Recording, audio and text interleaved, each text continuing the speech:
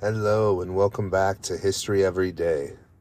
Today is episode number 167, December 14th, and we're going to start off in 1782 when the Montgolfier brothers first test fly an unmanned hot air balloon in France.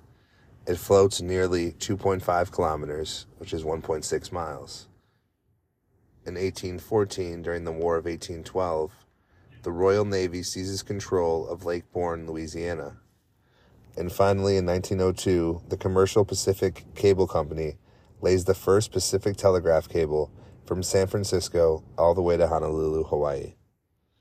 Let's get into it and let's see what we can learn today.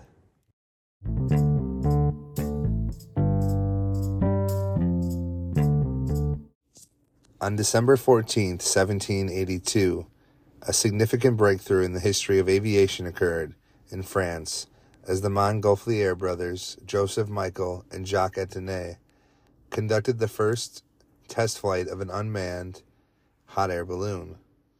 This pioneering experiment laid the groundwork for the development of balloon flight and marked the beginning of a new era in human exploration of the skies. The Montgolfier brothers, hailing from a family of paper manufacturers, became interested in the concept of flight through observing the behavior of smoke and fires. They theorized that smoke caused balloons to rise and set out to test this idea.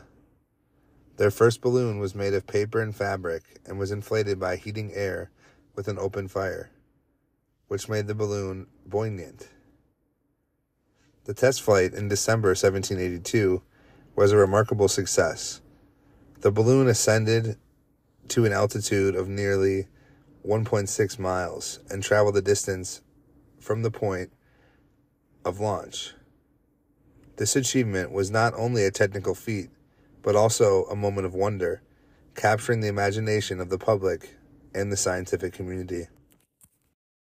On December 14th, 1814, during the War of 1812, a significant naval engagement took place on Lake Borgne, Louisiana, when the British Royal Navy asserted control over the strategic waterway. This action was part of the British campaign against the United States and a prelude to the Battle of New Orleans, one of the war's most famous battles.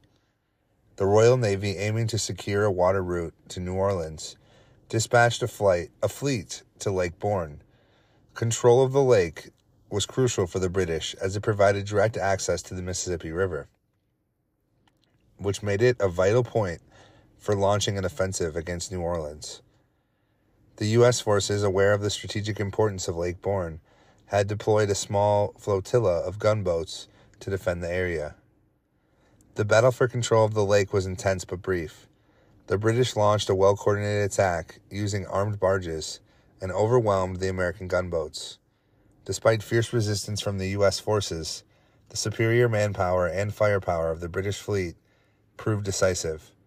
The capture of Lake Borgne gave the British a critical advantage, clearing the way for their advance towards New Orleans. On December 14, 1902,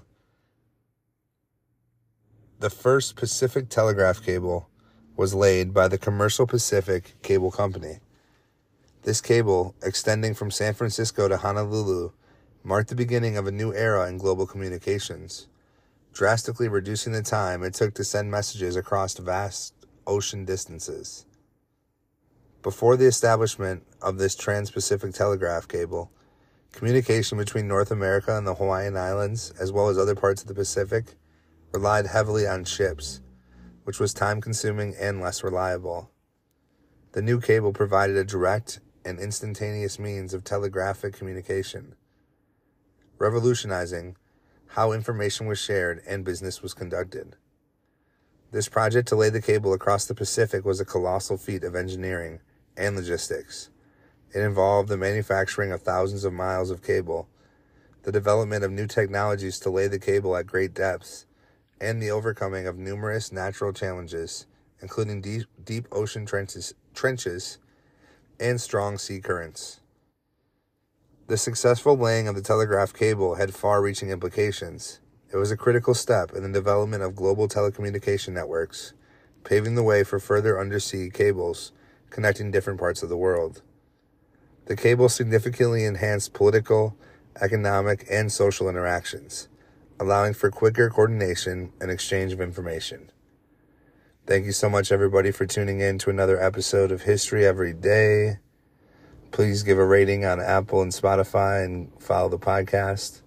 And I will see you all tomorrow for some more history fun. Have a great day.